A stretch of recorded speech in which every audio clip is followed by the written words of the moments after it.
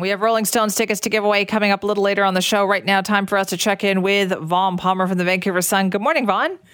Hi, I'm calling about the Rolling Stones tickets.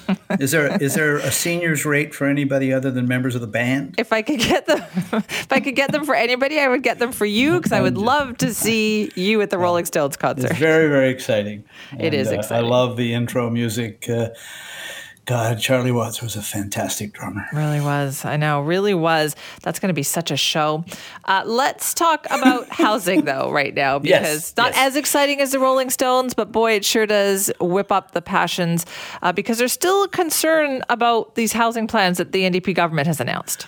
Yeah, I mean, the government's brought in 5 pieces of legislation that sweep away local government power over housing. Collectively, the implications are huge, and I really think out there that the public, mayors, councillors, even opposition critics, pundits are all digesting the meaning of it all, but we're starting to see some well-researched pushback, and I want to draw attention to some work done by Andy Yan at Simon Fraser University.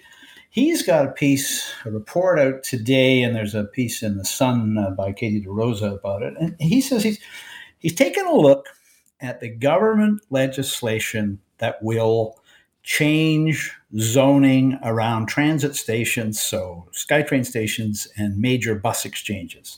The government's basically saying buildings of up to 20 stories will be allowed in those places. And you can see why you want a lot of people living around transit stations and bus loops because it reduces the need for traffic. Get it. What Yan's done is he's looked at the actual places that will be covered by this, and then he's looked at who lives there now. And what he's found is about half of the places around the stations that will now have buildings of up to 20 stories. He's found that about half of those places, people living there now are renters in purpose-built rental housing. And he says this will have implications beyond the government intended. Here's the problem. You got low-rise, old rental apartment buildings, and they'll be torn down for state-of-the-art, modern 20-story high-rises. And what you're going to get is a whole bunch of Metrotowns around transit stations, SkyTrain stations, bus loops, for better or for worse. And you remember the controversy for years over Metrotown was rental evictions. Old buildings, not marketable, torn down, replaced with more expensive buildings, and the people that were evicted couldn't afford to live there. Right. They're concerned about it, but Burnaby has done this multiple times. They did it in Metrotown, they did it in Brentwood, they're doing it in Lougheed. Yes, and it's interesting, the mayor of Burnaby is echoing Yan's concern. So Mike Hurley of Burnaby, remember how he got elected? He got elected in the backlash against Derek Corrigan, who rightly or wrongly was blamed for the wave of rent evictions in Burnaby. It was blamed for going too far in tearing down old housing stock and not protecting the people that were evicted because of it. And that's how Hurley became mayor. So he's echoing these concerns. Yan has a solution as well, and I really like it when academics who do this kind of research and well documented come out and say, here's what the government should do. And what he's saying is the New Democrats should step in and provide protection for renters in these areas. Yes. Make sure they're looked after. They're not just kicked out on the street and have their building replaced with something they can't afford. And so far, and then questions come up. The housing minister, Callum, has been asked the question, oh no, we're going to leave that up to local councils. So the government's running roughshod over local councils in terms of zoning. They won't even let them hold public hearings. And now they're saying, well, we're going to leave it to them to solve this problem of rent evictions because we don't really want to deal with that. Well, I think this is a very effective pushback, one that ought to be, the government itself should pay attention to it. Yan has also flagged another concern, which is the 2 areas in Vancouver that will be affected by these 20-story high-rises are Gastown and Chinatown. And he says this, without protections, is going to be a license to tear down heritage buildings in 2 heritage communities in Vancouver. So, I don't think anybody's saying don't try to increase housing density around transit stations and rapid transit and bus stations, SkyTrain, but think about the implications. And Simi, I would say, as a general criticism of what the government's done, this legislation is rushed. There are big holes in it that they haven't explained. And they're pushing back against legitimate criticism by saying, oh, you're all in the pocket of the developers. Well, some of the developers love this legislation. It's not just, developers that are out there complaining. Yan is a good example of a well-informed academic who's just said, hey, folks, let's look at what this might mean that you may not even have intended. Yeah. And also they've done this before. They've tweaked things before. So I don't understand the opposition to them saying, you know what, you're right. Yes, we don't want to see this happen. So we'll put a few protections in there for that. What is the problem there? Simi, they're in very, very aggressive political mode at the moment. The premier wants results before the next election. He's driving this out of the premier's office. Even the ministers in the government don't have an awful lot of say in some of this. And, the provincial bureaucracy, which has very little experience with zoning and, market housing, is suddenly taking control of all this. And not surprisingly, some local councils are going, all right, well, they've got a legislative majority and they're probably going to win the next election, so we better go along with this. Some municipalities are saying, hang on a minute, before we rush into all this, let's just take a look at the implications, including because mayors and councillors don't want their taxpayers to wake up some morning and discover that, their rental building is being knocked down for 20 stories, or the lot across the street is going to be replaced with, a 6-unit multiplex, because people don't follow this stuff all that closely, and they rely on their local council to protect them. And of course, all of those protections are being stripped away by the New Democrats.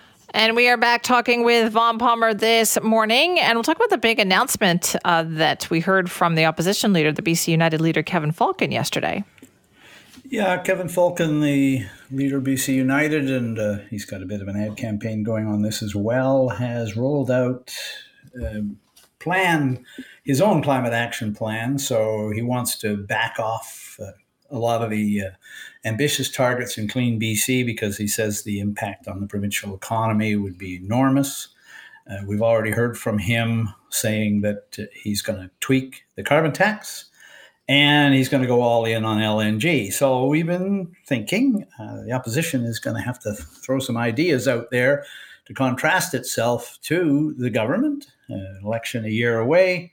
And we've now got a fairly dramatic announcement from BC United. We'll see what the public response is. But that's the gist of what they announced yesterday. I think Surrey Board of Trade, right? Yes. Speech in Surrey. Yeah. Yeah. So they're going to get rid of Clean BC. Now, what is Clean BC exactly? Well, Clean BC is a subject of a war of words, I think, right now. And the key thing that the New Democrats, this is the NDP government's climate action plan, and the key target is very ambitious. They want to reduce emissions in BC by 40% of where they were in 2007 by 2030. So 7 years, 6 years now, they're going to reduce emissions. And the BC Business Council has put out a report saying that the impact of that reduction would be about $28 billion on the provincial gross domestic product. So BC's GDP is about $300 million, so it's the equivalent of about 10% economic growth less over the next 6 years. That's the report. And it's interesting, Simi. The government ignored that report when it first came out. It started to come out in dribs and drabs over the summer, and then they mocked it. They said, BC Business Council doesn't understand our plan. It's misinformed. It's not helpful and all of that. Well, Business Council's chief economist, Ken Peacock, came back with a letter to the government this week, and he said, You don't like this number of $28 billion impact on the economy. It's your number. He got the number from the government's own analysis of the economic implications of its climate action plan. So the 28, this isn't some number picked out of the air by a climate denier. It's the government's own number. And I think I'd have to say so far, what I've heard in the legislature from George Heyman, the environment minister who's handling the defense on this, is very dismissive, but he doesn't acknowledge, for starters, that it's his number. And he claims there are ways to rectify this, but he doesn't really address that very effectively either, because a lot of what the Business Council analysis is saying, almost all of it, is taken from the government's own analysis. So it's just repeating the government's figures back to it. And the New Democrats put this economic analysis out. It's their job to defend it, and instead they're denying pretty much what's in it. Okay, and so what are they claiming? Would they claim that we'll get the growth from other parts of the economy? Well, yeah, they say two things in the main. I mean, we start off with, you don't know what you're talking about. Well, that one's kind of demolished by the fact that the numbers are taken from the government's own report. So then the next line of defense is, well, we're going to reduce activity in some areas, but we'll make it up elsewhere. Well, again, the government's own economic analysis does not explain where the offsetting growth will come from to offset the reduction from all the things they're doing that are going to depress economic activity. So then we get to the ultimate line of defense. Simeon, you hear this from climate action right across the board. If we don't do this, we're looking at a future of more floods and more wildfires and everything. There's an inconvenient truth out there that the government doesn't want to acknowledge. British Columbia contributes to 0.19% of global emissions. Those floods and those wildfires are going to happen, Simi, whether we shut down our entire provincial economy or not. The Business Council report is saying a wiser course is to prepare our infrastructure, do preventive forestry, wildfire prevention. All of that should be done, and by all means have some climate action, but to take a course of action that will lead major impact on the economy when we need economic growth to pay for all the stuff we need to do is essentially the reply. As I say, it's a powerful argument. It's debatable. It deserves to be taken seriously by the government, and they should, come back if they've got a better analysis. But at the moment, all we're getting is, you're just a bunch of climate deniers, right? You don't want to, save the world. And I think given the implications for the BC economy from the government's own economic analysis, the criticisms here should be taken seriously. Absolutely. Vaughn, thank you. Bye-bye, Simi. That's Vaughn Palmer there from the Vancouver Sun. If you want to weigh in, Simi at cknw.com.